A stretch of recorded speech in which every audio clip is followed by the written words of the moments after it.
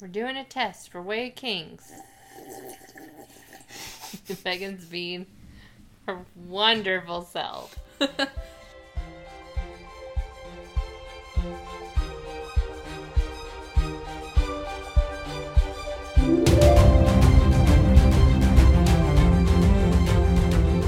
Hi!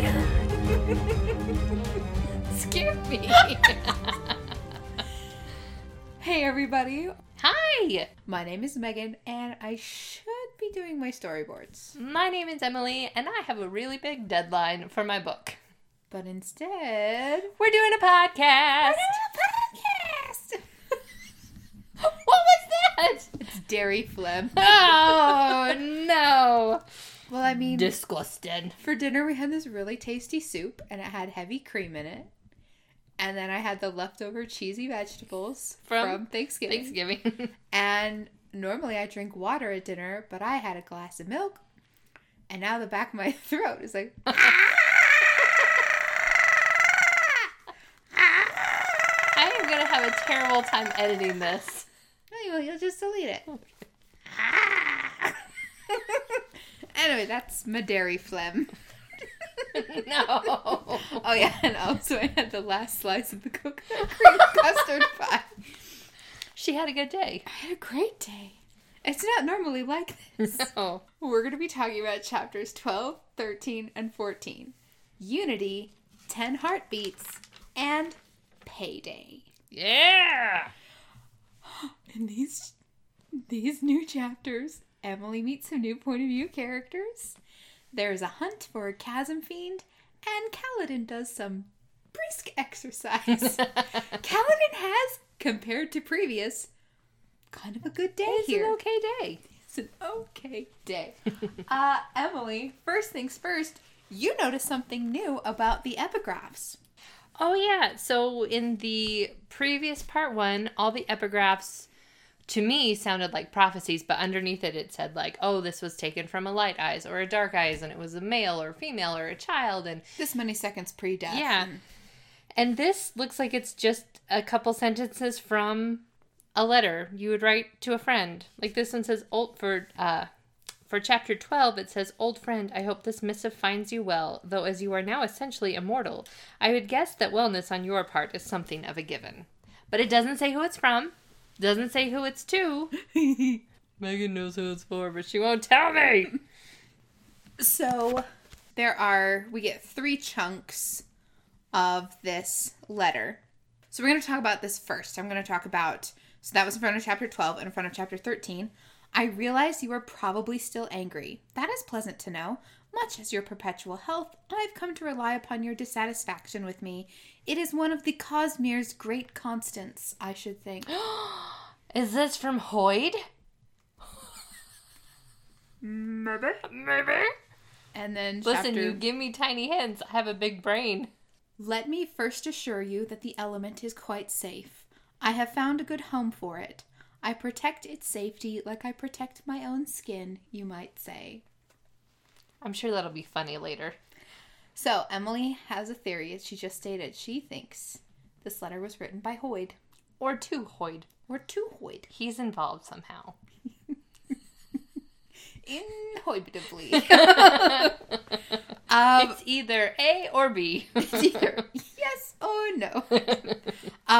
But all right, now let's dive into chapter 12, Unity. right. We meet some new characters. Yes. Some characters we have heard only by name mentioned earlier. Tell us about some of these new characters. So, oh my gosh, you guys, I'm not going to read all my notes, but I took a bunch of notes for this chapter because we are introduced to so many new people. It's a whole new retinue of, people. And it's mostly, no, it is all royal. So we're riding with the king. We find out later for a very specific hunt, but we have the king there. We have Adolin, his brother Renarin, their father Dalinar, who happens to be the brother of King Gavilar that was murdered at the beginning. And they're there with the current king, Elhokar, the current king. Elhokar. So it's a little, to me, it was a little confusing. I made a family tree. You're amazing. Thanks. So there's Elhokar, who's the king, which means Adolin and Renarin are cousins to the king. Adolin and Renarin's father, Dalinar, is the uncle to the king. And he still feels terrible that he wasn't there the night his brother died. Emily, I'm going to read you a paragraph from the prologue. Okay. So this is on page 10. Seth stood and began to pick his way through the room. The revelry had lasted long. Even the king had retired hours ago. But many still celebrated. As he walked, Seth was forced to step around Dalinar Kholin, the king's own brother, who slumped, drunken, at a small table. Oh, no. The aging but powerfully built man kept waving away those who tried to encourage him to bed. Where was Yasna, the king's daughter?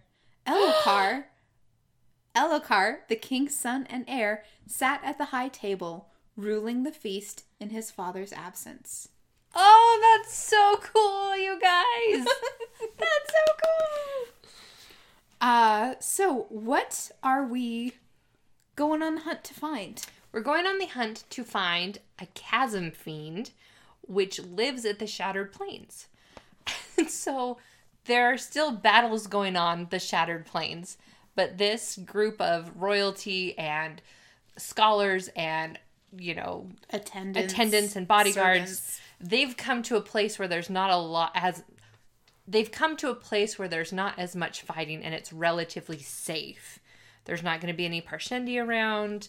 Mm-hmm. There's no real chance for a battle, but they've come on the hunt and kind of come out to the midst of this war that's still going on to fulfill this vengeance pact, which it's really stated later. Mm-hmm. Vengeance pact is to avenge the murder of King Gavilar. There is one more person who's not related who's in the retinue. It's another high prince. Okay, I'm not sure I'm going to say his name right, but Sadeas? Okay, sorry. Can I talk for a minute? Yeah. This was a really cool chapter because we got a really cool look at this world. We find... What? Before you dive into that, okay. I want to read you one other little clip from the prologue. Okay. Because I want you to know where you've heard Sadeas before. That's where Kaladin's fighting. The king coughed. You can tell Viadakar that he's too late. Oh. I don't know who that is, Seth said, standing, his words slurring from his broken jaw.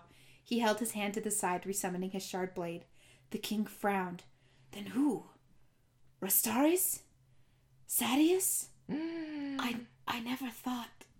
My masters are the Parshendi, Seth said. Boo. Okay, I'm so sorry. Tell us about this new marvelous world we're diving into. Cool new marvelous world. So all of these people are very high up in the service of the king, and they all have shard armor on, or as I like to call it, shardmur. They don't all have shardmur. Okay, Can you let me tell this story? Accuracy is important. I'll go slurp my water. Get rid of my dairy phlegm. Why are you like this? I just never got enough attention. Just lucky, I guess. Just lucky, I guess. Listen, negative attention is better than no attention at all. All right, so the king is in shard armor that is blue. No. The king is in shard armor that is gold. Sorry, you tell the story. You're doing a great job. The king's color is blue. That's the color of his court, but he has gold armor on. Adolin is wearing blue shard armor. Sadeas is wearing red armor. And Dalinar has not painted his armor. He has it au natural.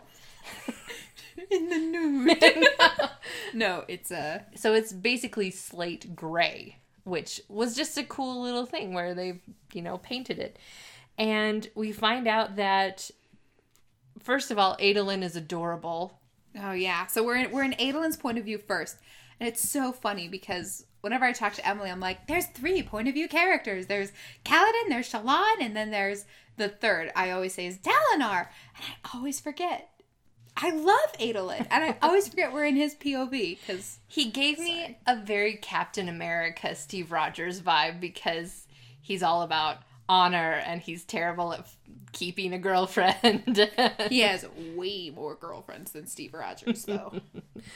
And the thing that's happening right now is in the court, there's some, what's the word I'm looking for? In the court, there are rumors going around that Dalinar is going a little nuts, and Adolin is furious that people would besmirch his father so.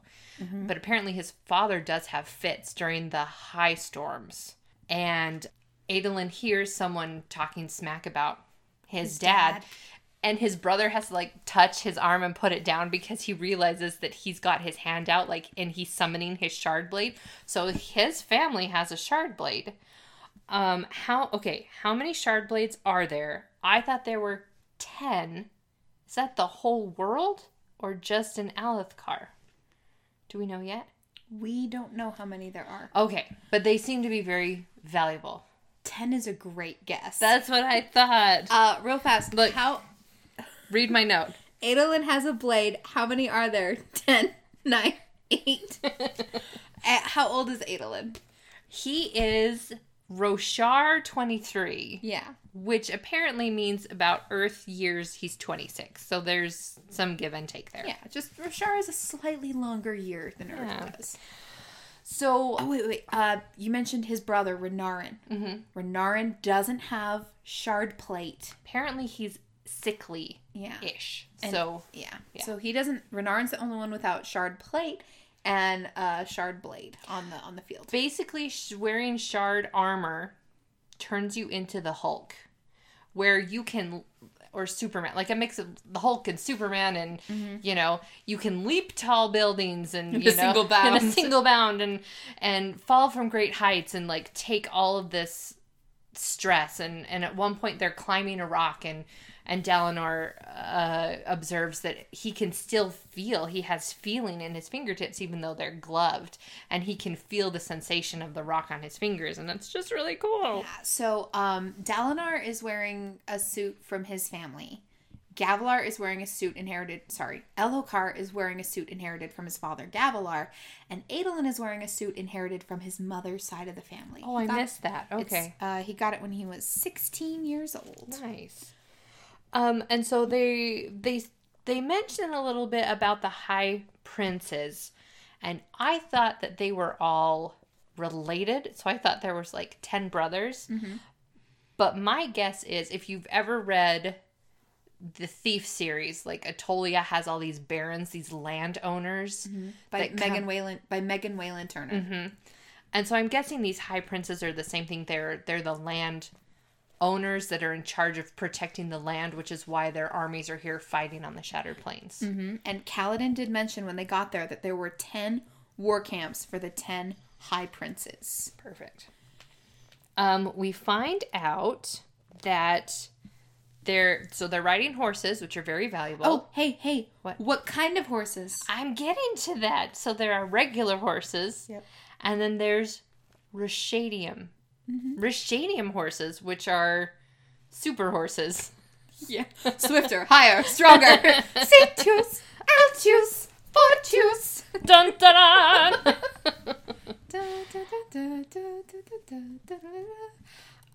Right after we learned about the Rashadium, Adolin talks a little bit more about why people think Dalinar's going crazy. What specifically is happening to Dalinar? He is having visions, which we have learned from Shallan.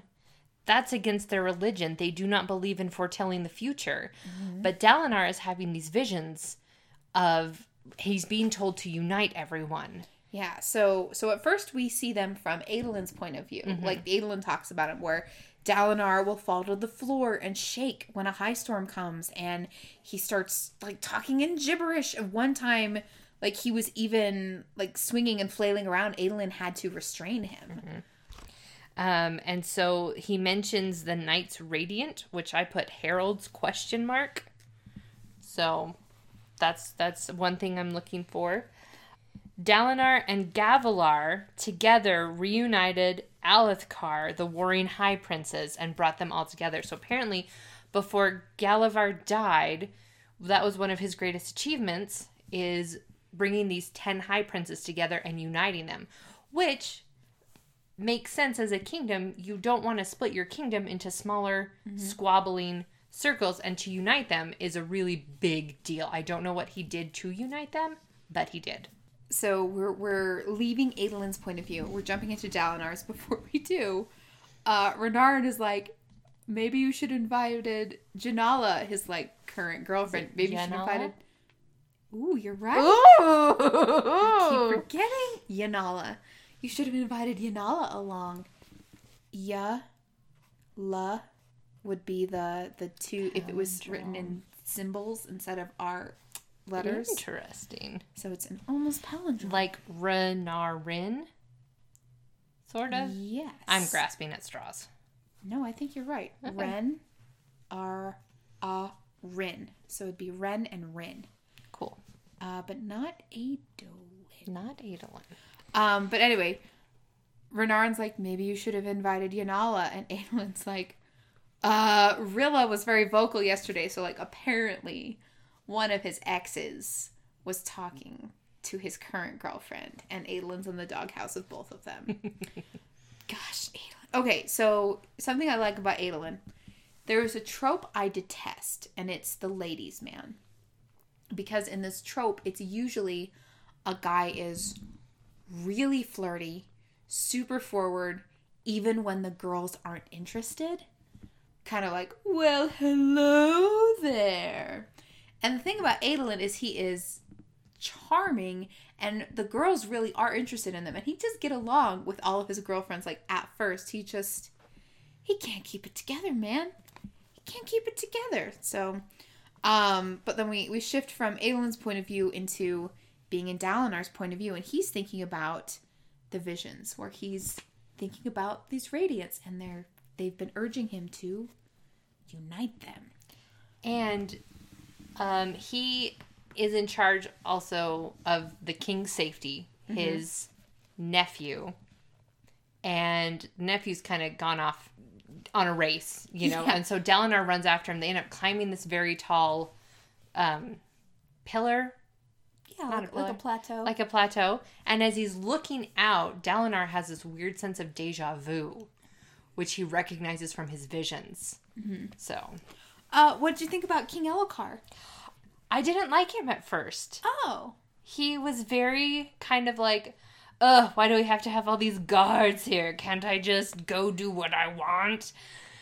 And okay, you don't like the ladies' man trope. Yep. I can't stand, I think we've talked about this before, but the whole like, oh, I'm the ruler, I'm the princess, I'm the king, I'm the whatever, and I don't want to rule, I just want to run and let the wind flow through my hair. And I got those vibes from Elhokar at the beginning. I don't know if it's because he became a king very young, or whatever, but as the chapter went on, we learned a little bit more about him. Brandon delves into his psyche a little bit about what growing up must have been like, knowing that your father was assassinated inside the palace, where Elhokar will just throw himself into danger head first, willy-nilly, but at night he cannot sleep because he is so afraid of assassins. You're a strange man, cousin, Adolin thought. Elhokar saw murderers in every shadow, yet often dismissed the Parshendi threat. He'd go charging off like he had today with no honor guard and would leap off a 40-foot-tall rock formation, yet he'd stay up nights terrified of assassination. He's basically afraid of the dark. Yeah. And so Dalinar is on this hunt with him to help him kind of gain his confidence and to have the king lead a hunt for gem hearts, which I posited were from the chrysalises that we saw in one of Kaladin's chapters.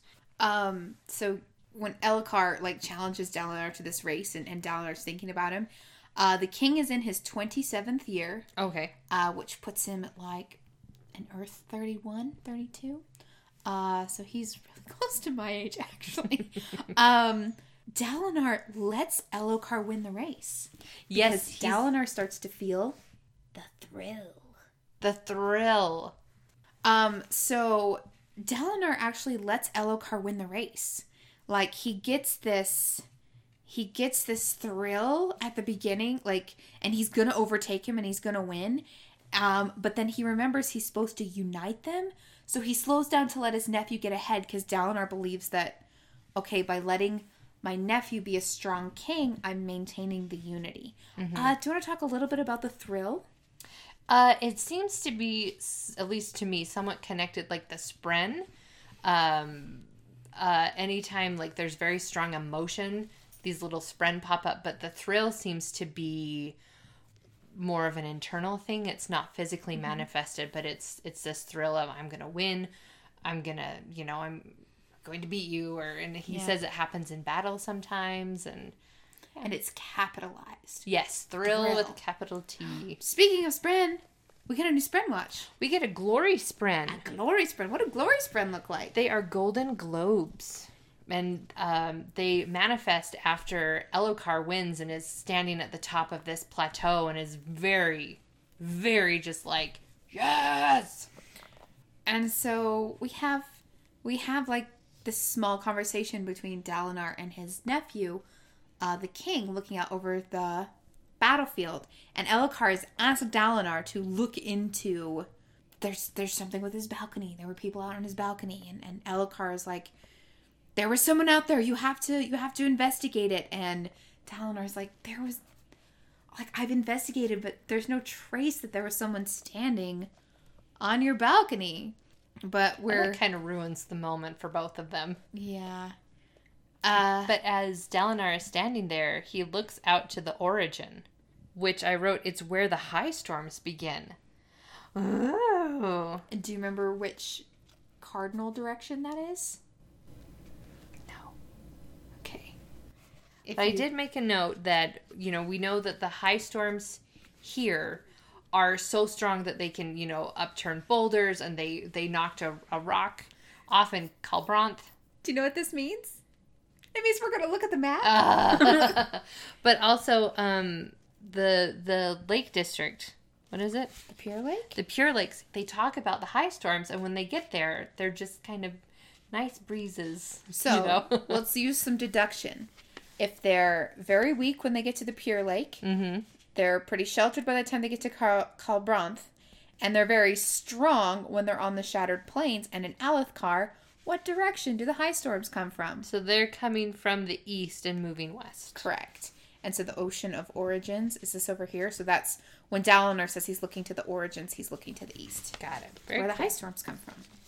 We see a new Fabrial. Yeah, what does this Fabrial do?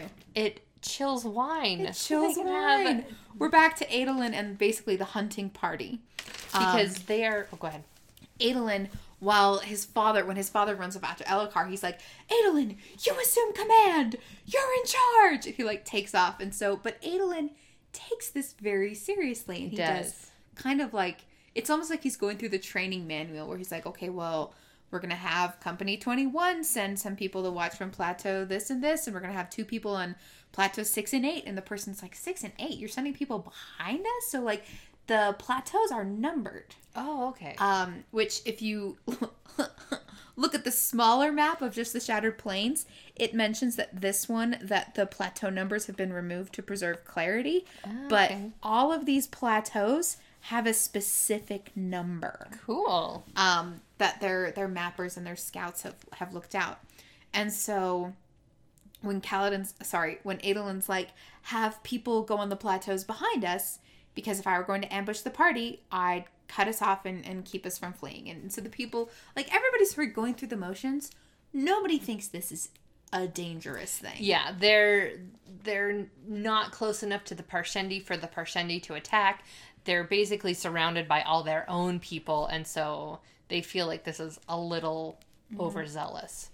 Adolin is passing by 2 of Sadeas's buddies, hangers-on, and they are talking smack about Adolin's dad, probably on purpose.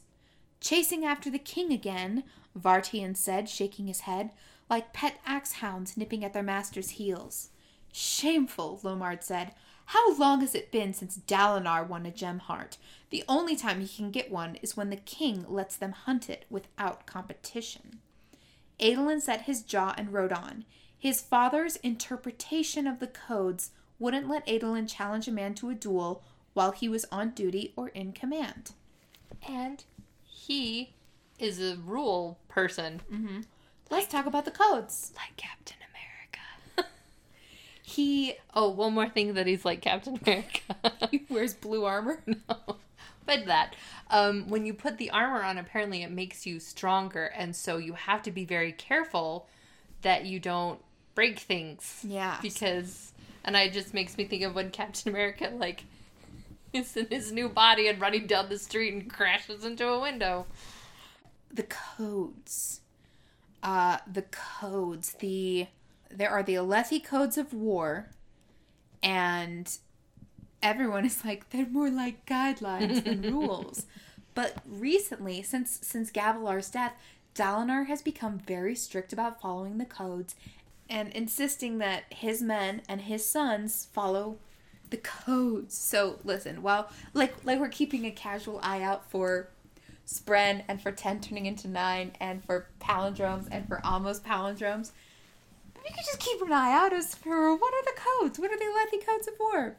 So the thing is that these Alethi princedoms are like kingdoms unto themselves still. So the high princes are each ruling their own kingdoms back home because they accepted Gavilar as king.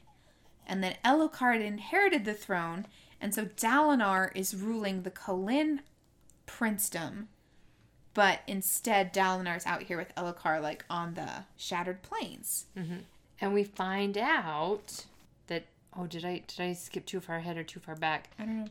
Dalinar wants to go home. Oh, yeah, that's a little further down, but okay. He mentions that to Adolin, where he's like, I want to end the war. And Adolin's like, excuse me? Dad? So like Dalinar and Elhokar get back to everyone, and Adolin gives his scout report, like he's supposed to do, and even Elhokar is like, honestly, Uncle, must we have reports of every detail? And this is something I really like about Adolin's character. He is obedient, even though he's resentful of it. Mm-hmm. But, like, he will, like, obey his dad. And so Adolin and his father are talking. And, you know, Dalinar's... They sort of set up how, okay, yeah, this hunt is not going to be this exciting. Adolin doesn't care much for Great Shell hunts. Adolin loves dueling. Like, he's mentioned dueling a lot. The dueling cavalier. Adolin's like, it's basically like, it's not very sportsmanlike that we bait it for hours. We're all just sitting in the hot sun. If it shows up, we pelt it with arrows. Like, we close in where it's just so weak, we just hack it to death with our shard blades. Like, it's not, you know, oh, it's so honorable. Blah. And Dalinar's like, it's not a duel. It's a hunt, a grand tradition. And Adolin's just looks at him and he's like, Dad. That's a lot of Adolin stuff. He's like, Dad. Then Renarin, helpfully, is like, you're just sore because of what happened with Rilla. And you should have invited Yanala. Dalinar's like, Yanala? Who's Yanala? Daughter of Bright Lord Lusto, Adolin said. And you're courting her? Not yet, but I've sure been trying. What happened to the other girl, the short one, with the fondness for silver hair ribbons? Dealey? Adolin said. Father, I stopped courting her over 2 months back. You did? Yes. Dalinar rubbed his chin. There have been 2 between her and Yanala, Father, Adolin noted. You really need to pay more attention. Almighty help any man who tries to keep track of your tangled courtship, son. So, like... And then Renalin's like, well, the most recent was Rilla. So, Dalinar's not ignorant of his sons. Like, I think it's clear Adolin's got a bit of an issue when it comes to dating. Because what was it? So, in 2 months, he has dated 4 women. He gets around. I look forward to learning more about Alethi courtships. Mm-hmm. And so this is kind of where they start getting into you know, what they're going to do in the future. And Dalinar's like, I've just been racking my brain trying to think how to get the king to leave the Shattered Plain. And Adolin is like, what are you talking about? Leave? And you can't cancel Quidditch. And so Dalinar starts telling him that he wants to withdraw and bring the High Princess home to keep the unity, kind of like keep his brother's legacy. Because does he say he doesn't think it's gonna last, or Dalinar says, we need to return to Alethkar because the Shattered Plains divide us. The others worry too much about winning wealth and prestige. Wealth and prestige are what being Alethi is about, Father, Adolin said. And he asks him, he's like, well, what about the Vengeance Pact? Like, what about your brother? Like, we have to seek retribution. And we have sought it. Dalinar looked to Adolin. I realize that it sounds terrible, son, but some things are more important than vengeance. I loved Gavilar. I miss him fiercely, and I hate the Parshendi for what they did. But Gavilar's life's work was to unite Alethkar, and I'll go to damnation before I let it break apart. Yes! So while we're doing this, Dalinar does mention that the reason he puts Adolin in charge, because Adolin's like, Dad, I feel kind of stupid. And he's like, the men need to get used to seeing you in charge, even if it's just on this. Your dog barked. As they're talking, another new character shows up, and it is the King's Wit. The King's Wit. And I was just like, is it a jester? And Meg's like, oh, it's better than a jester. Much better than a jester. So it's a person dressed all in black and wears a symbolic sword at his side, of a rapier. And what is the purpose of the King's Wit? Because it is basically beneath the king to insult anyone. And so he has a person do it for him. And so Wit just shows up and just is mean. But laughs about it. Anyway, I think I would make an outstanding King's Wit. and he's a fairly new one. They're like, oh, he's better than the old one. Like, Adolin at least likes it. Renarin is really embarrassed because because the King's Wit especially kind of needles him, and Dalinar gets pretty defensive about it. Yeah, about Renarin.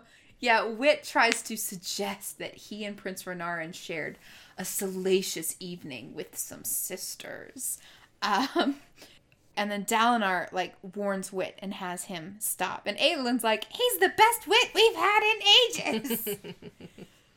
One thing that I learned, they talk about, well, they're prepping for the hunt. They're dumping hog's blood over the side, and they've got these chulls, and they've tied dead hogs to the side of these ropes, and the chulls thrown the hogs off, and the chulls are going to drag the hogs back and forth. It's like when you fish for crabs, basically. Yeah. Chum in the water, like for sharks. And they talk about Adolin's aunt Navani, the widow of King Gavilar. Thank you. And that she was an inventor. And so they kind of start talking about that. And one thing that I thought was interesting, we talk about shard blades and shard plate were something special, relics from another time. A time when the Radiants had walked Roshar, no amount of Fabrial science had even approached recreating them. So shard plate, shard blades exist. You can't create them. Can't mine them or build them. There's a very fixed number of them, and I thought that was a very interesting thing to point out.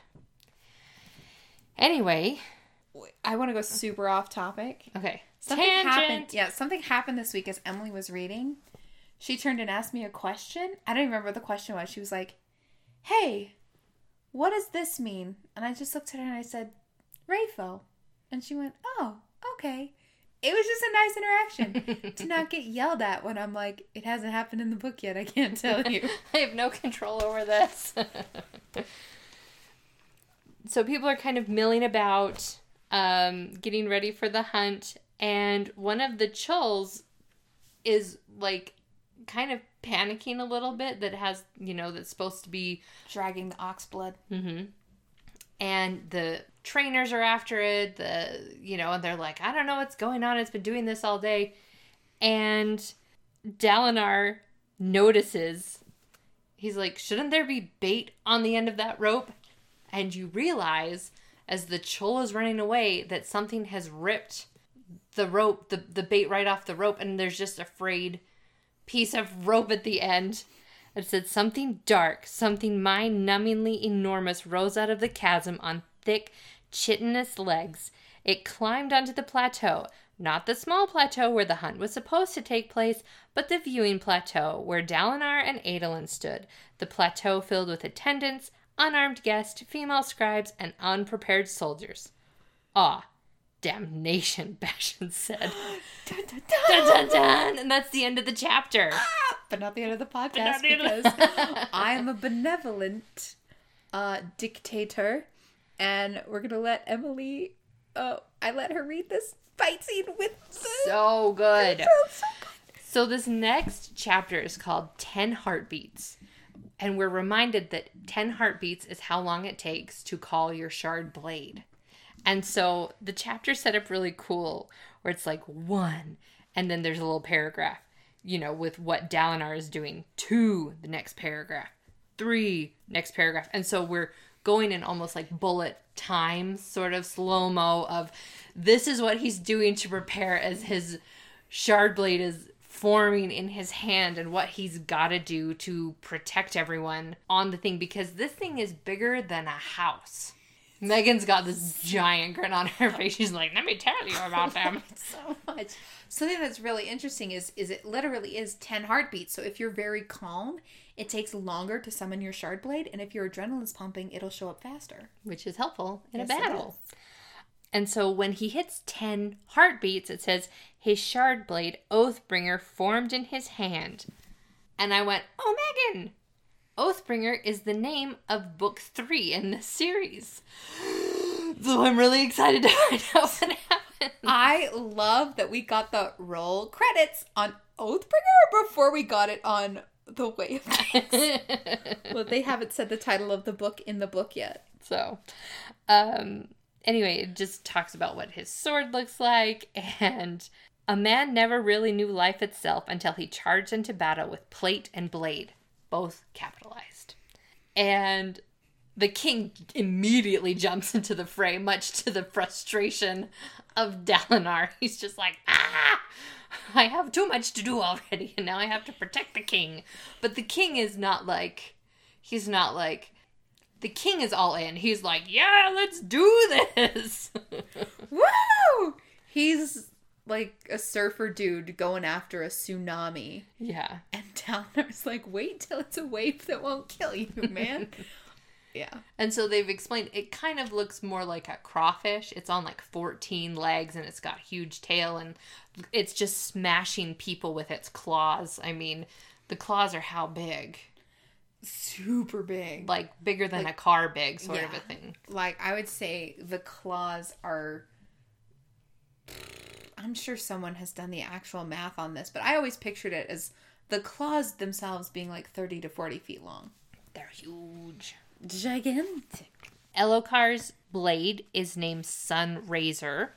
Mm-hmm. And real quick, my question was, do they name it, or does it come named? That might have been the thing. That was your Rayfo. That was my Rayfo. Okay. I went on to ask myself. I didn't ask this to you, but okay. I made notes. Do only the king's sons get them? We know that's not true, but I'm thinking if it's just royalty. But what if a king ended up with 6 sons? Would they go hunt down 6 blade bearers and be like, hey, we need these for royalty? Like, can they be interchanged, or is it bonded to just one person? Mm-hmm. So those are my questions. When Gavilar died, his sword just clattered to the ground. So when you die, you can't take it with you. Mm-hmm. Keep an eye out for, how does one, like... Get a sword? Yeah, how do you get a sword? I also want a sword. I also want a sword. And it's funny where you're saying that, like, Elhokar charges right in, because Dalinar's sons resent him, but they are obedient. Elhokar does not listen. And there's a bit where Dalinar's Reichstadium gets hurt, mm-hmm. and he actually points and he gives the horse an order. He gives the horse an order. And he mentions that the horse would obey, but Elhokar wouldn't. And, Dalinar is like, Elhokar attacked the legs. And Elhokar's like, I'm distracting it. I'm gonna get it in the heart. And Dalinar's like, no, I have the Rashadium. I'm faster. I should distract it. Well, that's the thing. Elhokar doesn't have a Rashadium. Well, at least he doesn't. Rashadium horse. That's what a Rashadium is. Okay, I didn't know that. Sorry. This particular special kind of horse, that is a Rashadium. It is its own... That is its own breed of horse. So you don't say, I have a Great Dane dog. To someone who doesn't know what if you're explaining it to an alien.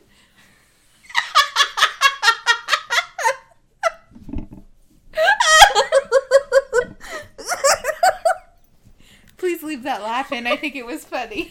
I'm just saying, for someone who's not real familiar. Listen, okay, we have currently read 245 pages, and I'm still learning new things. And Meg's like, "You should know this by now." They don't call it a Rashadium horse. They just call it a Rashadium. Well, they can't see the words, so we have to tell. You have seen the words. You should know.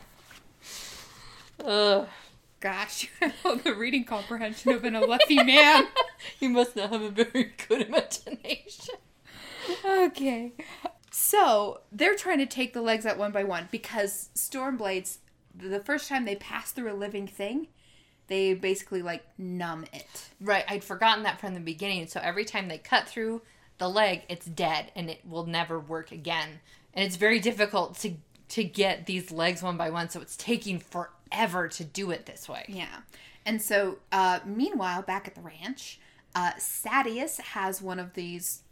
They're not exactly a shard bow. They're like a fabrial type of bow. With, arrows that they said they're 3 finger thick or something like that, yeah. And so, Sadeas has plate, but not a blade. And so, he's got the bow, and he's shooting from a couple plateaus away. And there's this paragraph here that you pointed out, you laughed about. Dalinar raised Oathbringer in salute. Sadeas acknowledged, raising his bow. They were not friends, and they did not like one another, but they would protect the king. That was the bond that united them. Yep. Alucard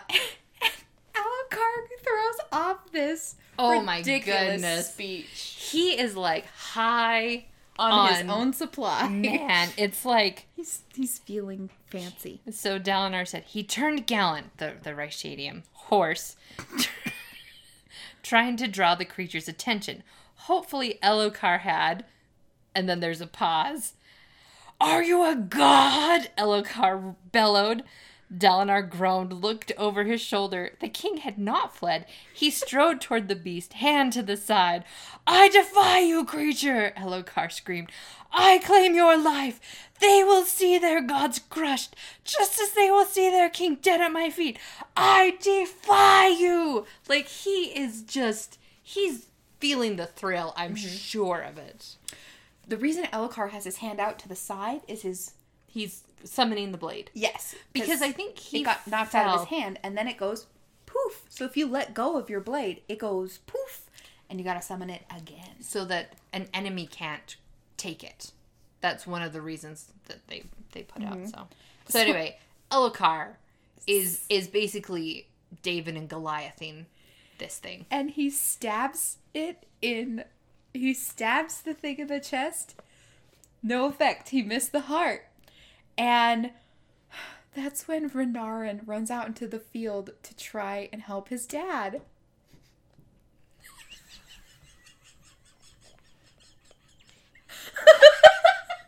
Poor Renarin. I was just thinking, so yeah, he basically, his dad yells at him, he's like, get back, you don't have armor, you don't have a weapon. You're on a normal horse, not a Rashadium horse, just a normal horse. You can't do anything. And he basically tells him to go away. And we had a conversation at Thanksgiving dinner last week. So it's I'm home for a couple months, so I was able to have Thanksgiving with my parents and my sister who live here 4-person thing. Oh my gosh, but we made like a normal amount of food, but we only had 4 people. So it's been like a when full we say week. a normal amount of food, we mean like a normal Thanksgiving feast amount of food. So we like just finished the leftovers today. It's been great. But anyway, Thanksgiving. Our mom, what were we talking about? We're talking about Copper? That was it. We kept banishing the dog away from the table because he kept begging and being like, and so we'd be like, no, Copper, go. He knows better too. And my mom was like, oh, is it, do you think I feel so bad for him. Yeah, that his mom, which is Emily is the dog mom, that his mom just keeps telling him to leave.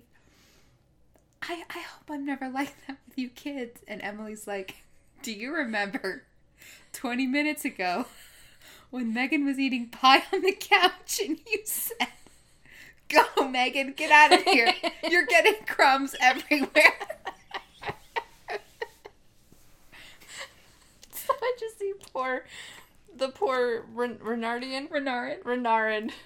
Just being like, I love you. I'm going to protect you. Get out of here. When our nieces come, and they were, this last visit that I'm talking about, our nieces came and they were all under the age of 7 at the time. So assorted amount of little girls under the age of 7. And when we all clear our dishes away, there's one spot at the table that's covered in crumbs and spilled food and like rings from the bottom of the cup. It's a mess. And it's where I sit. Eating is a very interactive experience for me. And I get crumbs everywhere. Yep. So I'd be like, I'm the Renarin of the family. Adolin gets smacked away by the Chasm Fiend. And Elhokar is in trouble. The beast struck, pounding the ground beside the king, knocking him off his feet. His blade vanished, and Elhokar fell face first on the stones. Something changed inside Dalinar. Reservations vanished. Other concerns became meaningless. His brother's son was in danger. He had failed Gavilar, had lain drunk in his wine while his brother fought for his life. Dalinar should have been there to defend him. Only 2 things remained of his beloved brother. 2 things that Dalinar could protect in a hope to earn some form of redemption. Gavilar's kingdom and Gavilar's son. Elhokar was alone and in danger. Nothing else mattered. Oh, I love that. It gave me chills. Mm-hmm. So I'm the oldest child in our family. And reading that and just, it reminded me one day our parents were going to be gone. I think I was 17 or 18. They were going to be gone for a weekend or whatever, and it was just, I was in charge of my 3 younger sisters. What did I do? No. And I was just sitting there thinking of all the things that could go wrong, because of course that's what you do. You have anxiety. Because I have anxiety. And I just remember thinking of all the ways someone could break into the house and all the different ways that I could die, and like if I were face to face with someone, how fast I would die. Like, it sounds really morbid, but hear me out. And then I realized if they killed me, they would also go after my sisters. And I literally stood up full of righteous anger and was like, no one will touch my sisters. And so, I don't know, that part of the book just resonated with me, where he's like, I don't care what happens to me.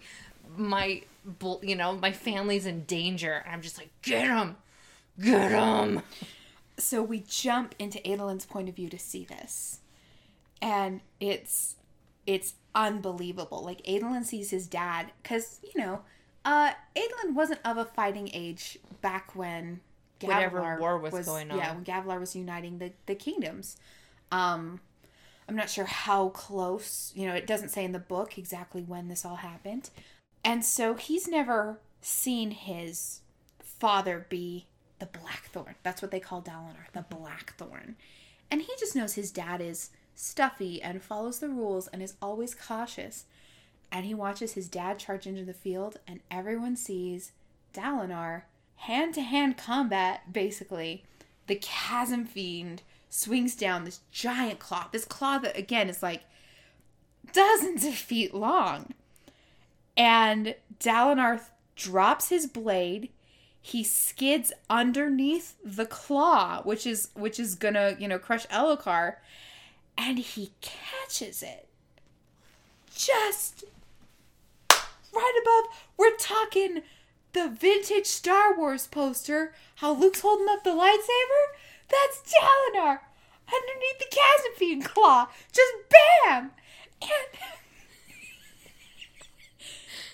Adolin, like, he loses his breath for a second just seeing it.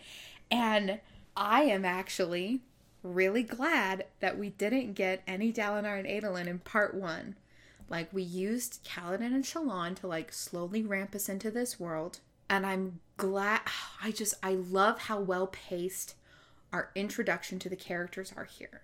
Where we get a really good idea of what everybody looks like in their everyday life and what everybody looks like in combat. And just, Dalinar! And everyone's kind of like almost in shock watching this impossible thing happen.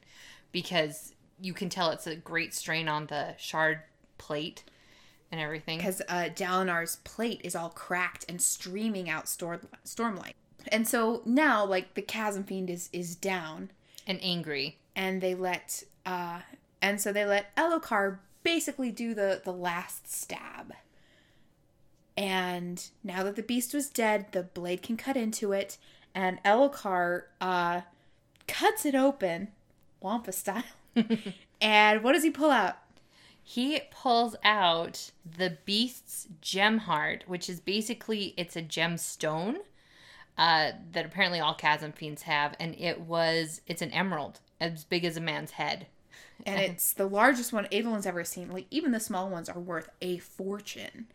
And the Glorious-Spren are back. Yep, because it's a good day.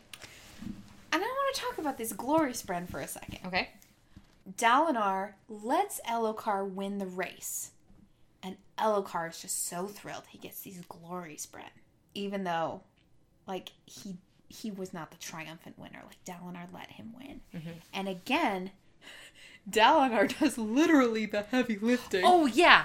My hot take on this, that was Dalinar's kill, and Dalinar should have got the gem. Just saying. I understand why it happened the way it did, but it's still not fair. So, something about King Elhokar. So you guys all know, I love using deductions and reasoning. And I don't think Elhokar is very good at deductive reasoning like this. No, I don't think deductive reasoning is the right phrase for it. I have to look it up. That's a good phrase for it. Yeah, well, like, yeah, so Elhokar isn't grasping the whole of the situation that he's in. That, like, he's feeling all hot stuff, but Dalinar did all the work. And he is terrified that these assassins are going to come get him, but he's reckless with his life in, like, real time. So that's something interesting, I think, to keep an eye on. Elhokar is, he doesn't quite get it, I don't think. No. And it's interesting how different, even though they're close in age, how different Elhokar and Adolin are. Mm-hmm. But he's still likable. And I like that about it, where a lot of times, well, I don't know. I don't have a specific example, but I feel like a lot of times in stories, you get someone who's really oblivious, mm-hmm. and you just get so angry at them. But I feel like he's still a very entertaining and fun character to at least sort of root for.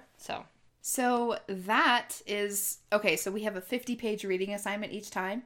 This was 40 of those 50 reading pages. There was a lot of stuff in there. And a lot of really great introductions. So we met all these new characters. And I'm going to do something. I'm debating back and forth whether to point something out to Emily. Here, how about I cover my ears and go la la la and you tell the people? You're editing this. Because the next thing I was going to say is I don't want her to figure it out while she's editing. I want her to figure this out on the air.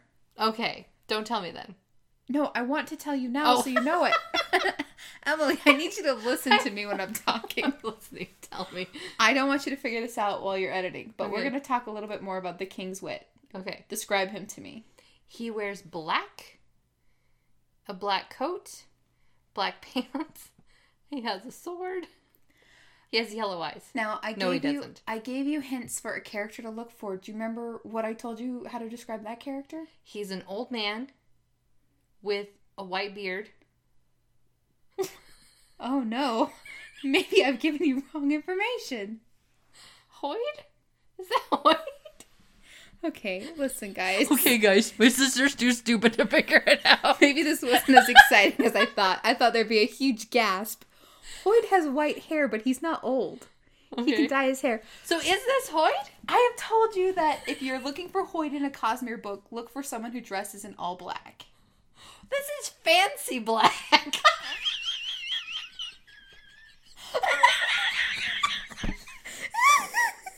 He's too fancy to be Hoyd.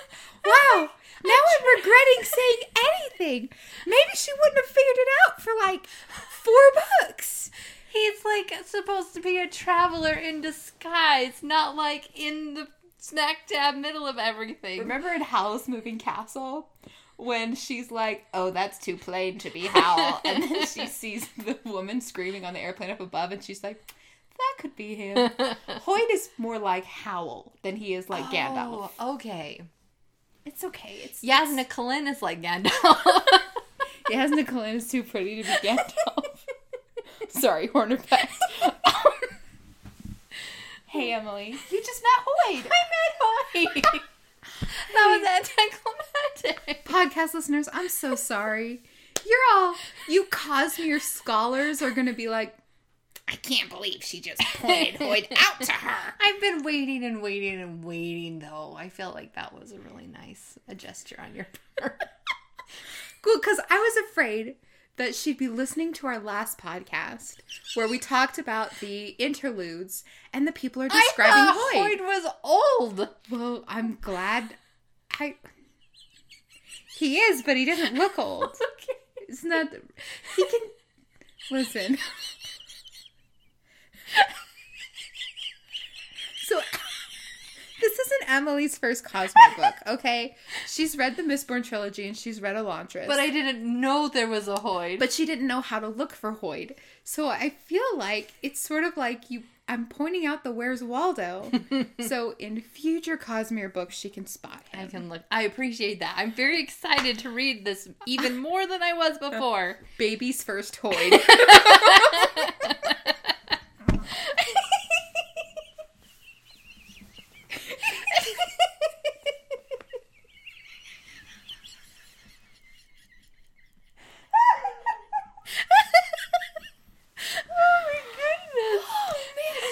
Just call me the Hoyd bringer. Get it? Like Void bringers? I got it. Thanks. Let's talk about Kaladin. Let's talk about Kaladin. Oh, it was nice to have kind of like almost like a cool down chapter after like this intense battle, you know. And it was nice for Kaladin to get a cool down chapter. Nice for Kaladin. Let's see. So this is, I didn't realize this until later, but no time has passed. This is the day after the Honor Chasm. He wakes up by saying he's not excited. Like, it's not like, yeah, let's get this done. It's just like, this is what we're gonna do. He has a sense of purpose. Yes, he has a sense of purpose. And he uses that sense of purpose to make everybody's lives miserable. I thought Hoyd was old! I did! Sorry, yes, he's got white hair, but he doesn't.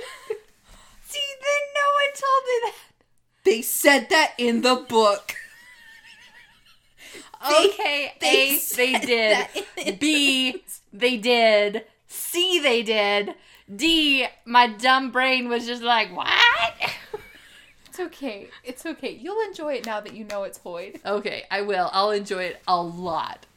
Like, sorry, we're so off topic, but he's like this immortal being of immense power.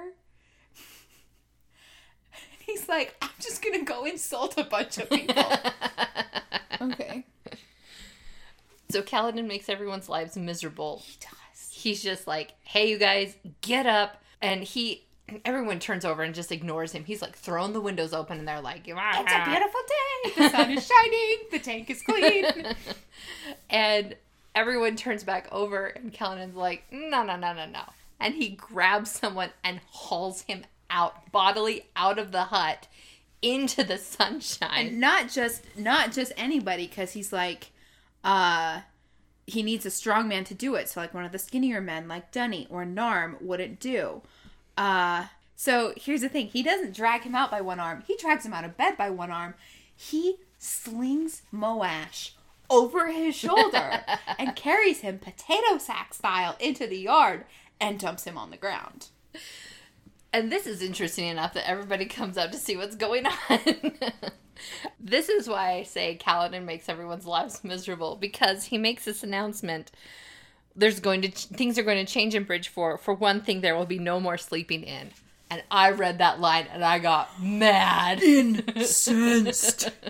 Because, listen, this is the one thing they have.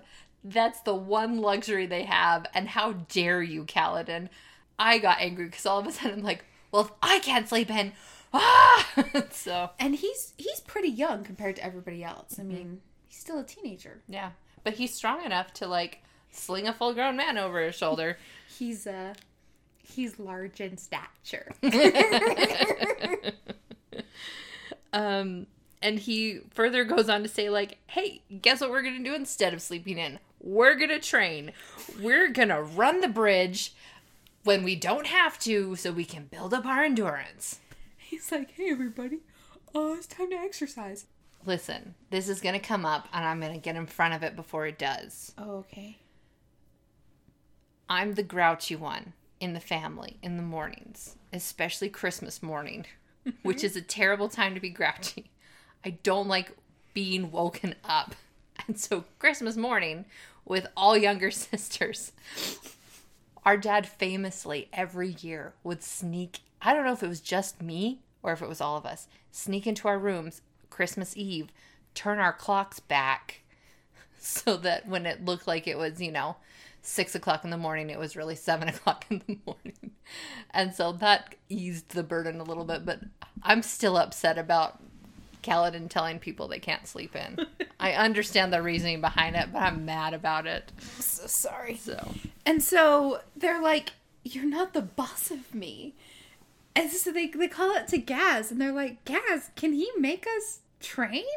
And Gaz is like, no. It's like, he's the bridge leader, but they only have authority in the field. Mm-hmm. And so everyone just starts laughing, and they just leave poor Kaladin, who looks at Gaz and is like, I'm gonna kill you. Only he doesn't say it, but it's felt between the two people. It's like smizing, but like Smurzering. Instead of smiling with your eyes, yes, smizing, murderizing. Sorry, before I jumped a little too far ahead. Let's talk about the bridgemen we meet. Yes. And what they all look like. Do we have to talk about what they all look like? I'll read it. You don't have to recall. Okay.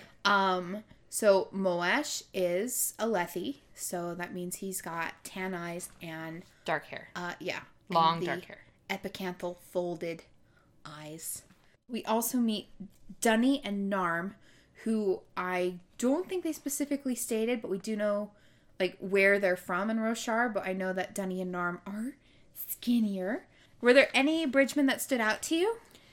I wrote down some names. Oh, the Rock. Not the Rock, just Rock. Unfortunately. Played by the Rock. So Rock is he is referenced as an Unalaki, or simply called a Horn Eater, or a group of people from the middle of Roshar near Jah Keved. So see, everyone, I'm pointing on the map. Horn Eater Peaks. Okay. So Rock is from there. Which is where Shallan's from. Yes, she's not in the peaks. She's not from the peaks, but yeah, so. she's in that. See, I'm getting it, guys. But yeah. And then Sigzil is Makabaki from southwestern Roshar. He's the only bridgeman without a beard, and he has a smooth accent, meaning he was probably Azish or Imuli. Foreigners were common in bridge crews. Those that didn't fit in often made their way to the creme of the army. So, he could be Azish from Azir here, or Imuli from Imul here. Which is more southwest. So a lot of the people who live through here are called the Makabaki, and then that's where Seth is from, Shinovar. And if you look at Shinovar, you see how we've got these, sorry, this is off topic, we're just being interested in the map. So they worship stone, they worship mountains, right? They are almost completely encircled by mountains. They've just got like this. Yeah. Okay. Other bridgemen of note, Leighton is a tall, stout man with curly hair. And I'll just cover my ears. You can tell them. I'll just cover my ears. You can tell the listeners. You edit the podcast, Emily. Gosh. Oh, I think that was it. I'm listing people off, but I think I think that Leighton is the last one mentioned. Who's Gaz again? I mean, I know who Gaz is. Sorry. What race is Gaz? Is he Thalen? Is he Thalen? No, the slave driver was. Thalen. Sorry, guys. Right, I'm also derailing this. Gaz. Okay. You're gonna have so much fun editing this part. I am. Doesn't say. Okay. It just says, a man with a face so scarred his beard grew in patches. He's missing one eye. The other was brown and didn't bother with an eye patch. White knots at his shoulders marked him as a sergeant. So I would assume the default is a Lethe because they are an Alethkar. Okay. So I think because Kaladin does often point out that people are a Lethe, but I would guess if it's not mentioned, assume they are an Alethi. Okay. That will not be true where Shallan is, but that is true where Kaladin is on the Shattered Plains. So speaking of Gaz, he has just undermined Kaladin's authority. Not that Kaladin really has any authority, but undermines what he was trying to do. Gaz gets a little nervous and runs away. He leaves and he goes and hides from Kaladin in the army camp somewhere. So Kaladin sends Sylph out to find him. Just Syl. No. Just Syl? Okay, sorry. Kaladin sends Syl out to find Gaz. And so Kaladin goes and sneaks up on him. Oh. He tries to punch Kaladin and Kaladin catches him. Yeah. And so Gaz is just like, I wasn't gonna lie. You don't have it. Like, he's just really trying to defend himself almost frantically about he's Kaladin's a new creature at this point. Who knows what's good? Get off Twitter. You're looking. Get off Twitter. Up. I'm curious. Oh. So Kaladin's like, listen, I'm not gonna hurt you. Not yet, anyway. And so he reminds Gaz that it's payday. And he knows that Gaz already has the spheres on him. And so he demands his. And I liked this scene because he has promised Gaz a cut of his pay. And Gaz only gives him 4 clear marks. 4 clear marks, even though he's supposed to get 5. And Kaladin is just like, hey, you shorted me. And Gaz is just like, no, you said that I would get it. And you said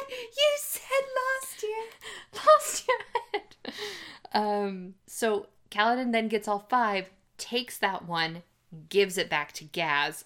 And Gaz is like, what? Why are you so weird? Why are you so weird? Kaladin's the manic pixie dream girl. And he emphasizes, he's like, you are not keeping this money, Gaz. I am giving it to you. And Gaz is just like, okay, I don't get it, but okay. So Kaladin, hold on. Oh, he realizes he's not super on Gaz's good side. Mm-hmm. So he asks Syl to watch over him while he sleeps to make sure Gaz doesn't come in and try and kill him. Yeah. Which is nice that he has her. And he has to check. He's like, Syl, you don't sleep, do you? And she's like, I don't. She seems it's funny. She's like, you think that spread sleep? And Kaladin's like, I don't know. She could be a ghost. I don't know that she's a spren, but I don't know what she is. Some of your guesses were a Kaladin spren, a Hope spren, a ghost. So a ghost spren. Ghost spren.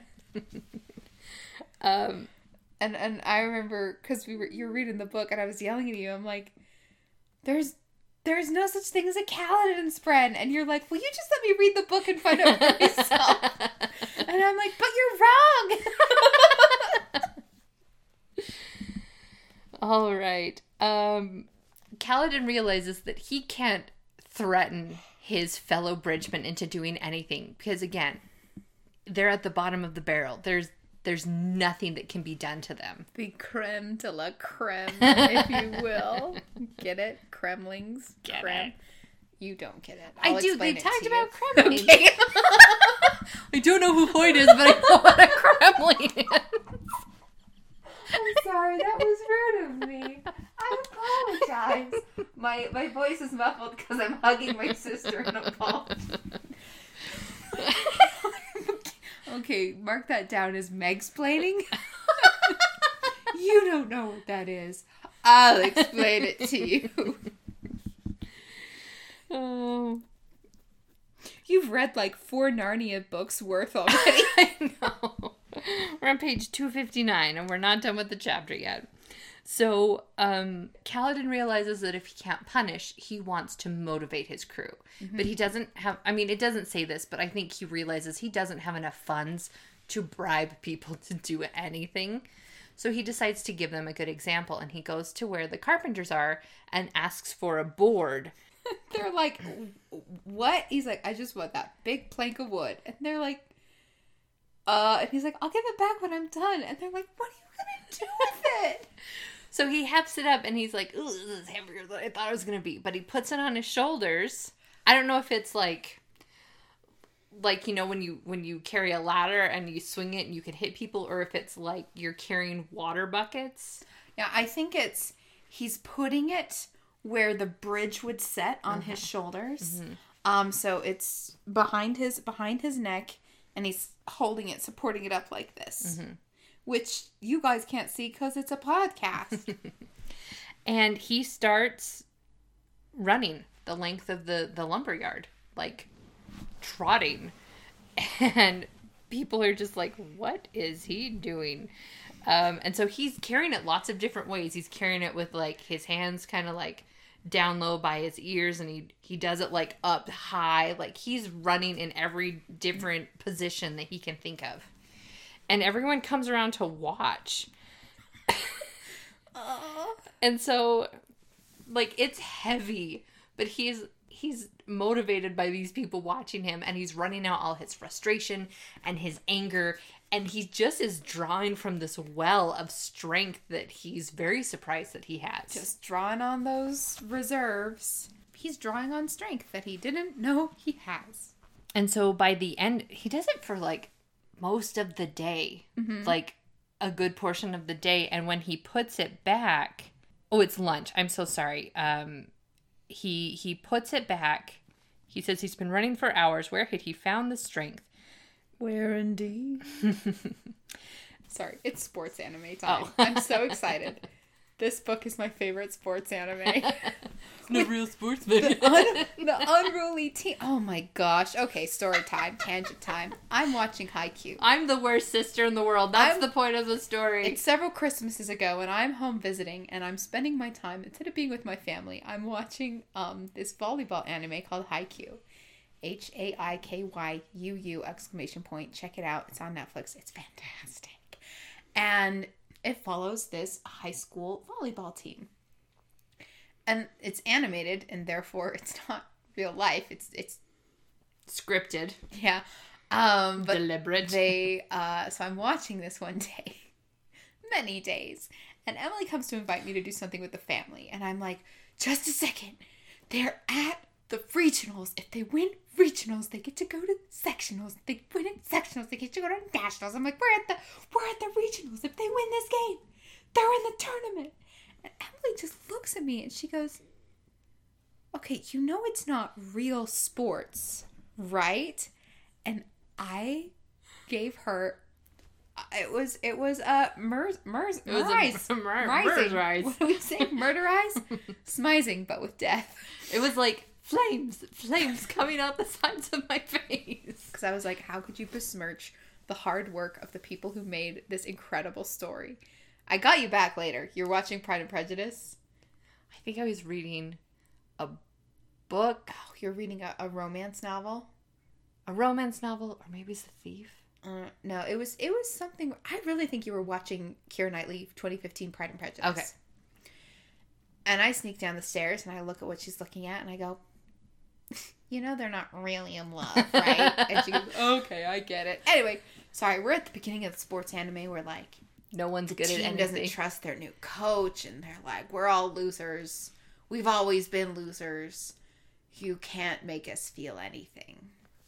And Kaladin's like, wanna bet? Kaladin makes them at least feel curious, because when he's done, Rock, the tall horn eater man, goes over and picks up the board, and then He says we found out that he bet money that Kaladin was using a lightweight board to impress everybody, to like make it look like he was really working, and it's not a lightweight board. let's get down to business to carry the board.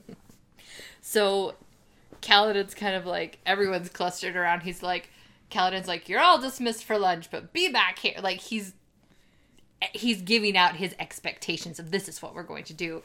And everyone leaves, and Kaladin walks around the side of the building and basically collapses in a heap. He's like, ugh.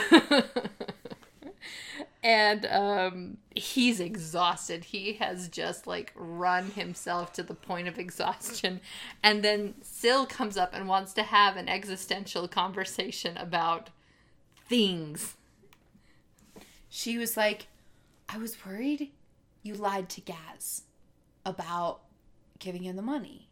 And I was like really worried when you got all of your money back from him. And then when you gave him the one back, I was relieved. And Kaladin's like, okay. I'm really tired. Can we talk? Can I just lay here? You know? I lay here. And Kaladin's like, I'm glad you kept your word, even if he is disgusting. She's saying that she knows what a lie is. A few weeks ago, I didn't understand the concept of lying, but now I'm happy you didn't lie. Don't you see? And Kaladin's like, no, I'm changing. She shivered. It must have been an intentional action, for her entire figure fuzzed for a moment. I know things I didn't just a few days ago. It feels so strange. She's learning. She's learning. She's evolving. And she lets him know that she has figured out that yesterday when he was at the chasm, he was going to kill himself. And it's kind of freaking her out that she's freaking herself out that she's making all of these connections, not understanding Why or how. Like, she knows what death is now. And she's like, ugh. And she's like, what am I? And Kaladin's like, I don't know. Does it matter? And Syl's like, how could you not be curious about this? We also find out that she knows what sarcasm is. And Kaladin's like, well, that's ominous. But they kind of have this conversation about where she's just like, do I go on and keep learning even though it frightens me? Or do I stop and lose all of these things I have? She's like, I'm at a really weird place. And that's kind of where they end, is that, you know, Kaladin's exhausted and Syl doesn't know what's happening. In a good way. All right. And so Kaladin's like, all right, I need to eat and I want to do stuff after lunch. And that is where we get to the end of this chapter. Yeah. That was exciting. That was very exciting. Good chunk of chapters. You know who Hoyt is now. I do. I'm so excited to read more about him. And you already knew what creme was. So, like, you're ahead of the game there. Thanks. We're going to wrap this up. Ooh. What do you think is immediately next for the Kholin crew? I think Dalinar is going to keep pushing for everyone to go back. And that Sadeas is going to use that to undermine his position and get closer to the king. And I think Adolin's going to challenge him to a duel. All right. What do you think these visions are? So my overall arcing theory is that people are connected to the world somehow. The wavelengths of the world or whatever. I think...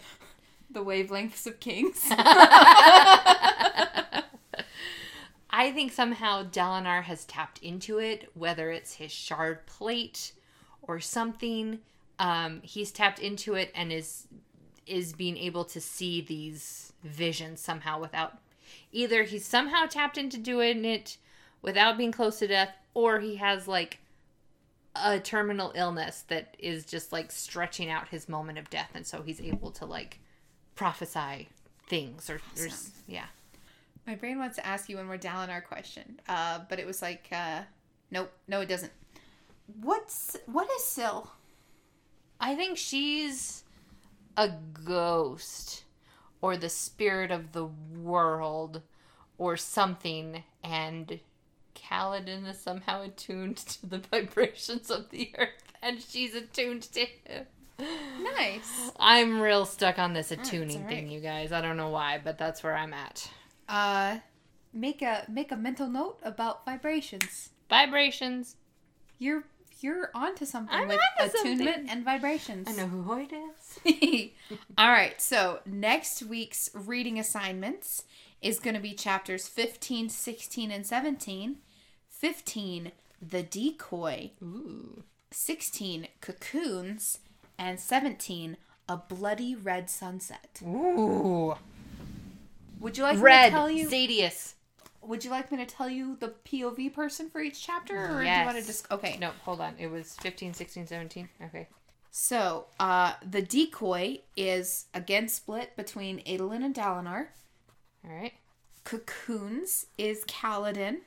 And A Bloody Red Sunset is Kaladin. Of course it is. He can't have anything happy. And that is...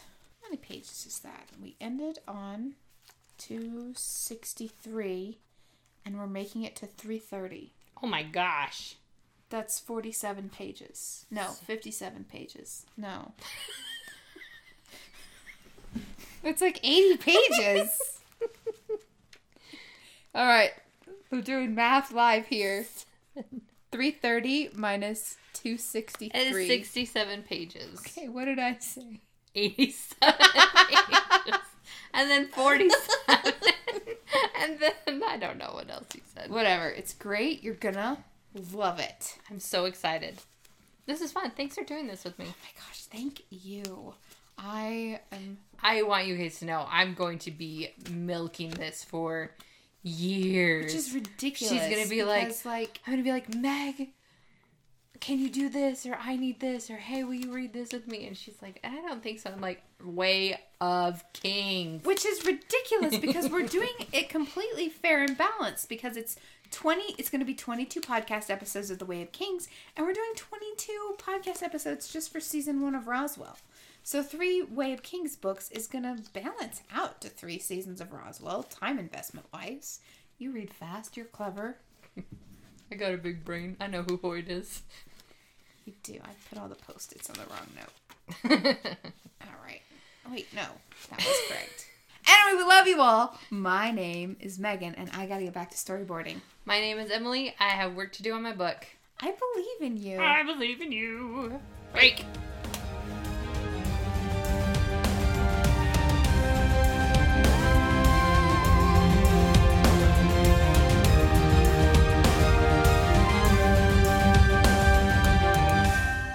Sneak peek preview. All right.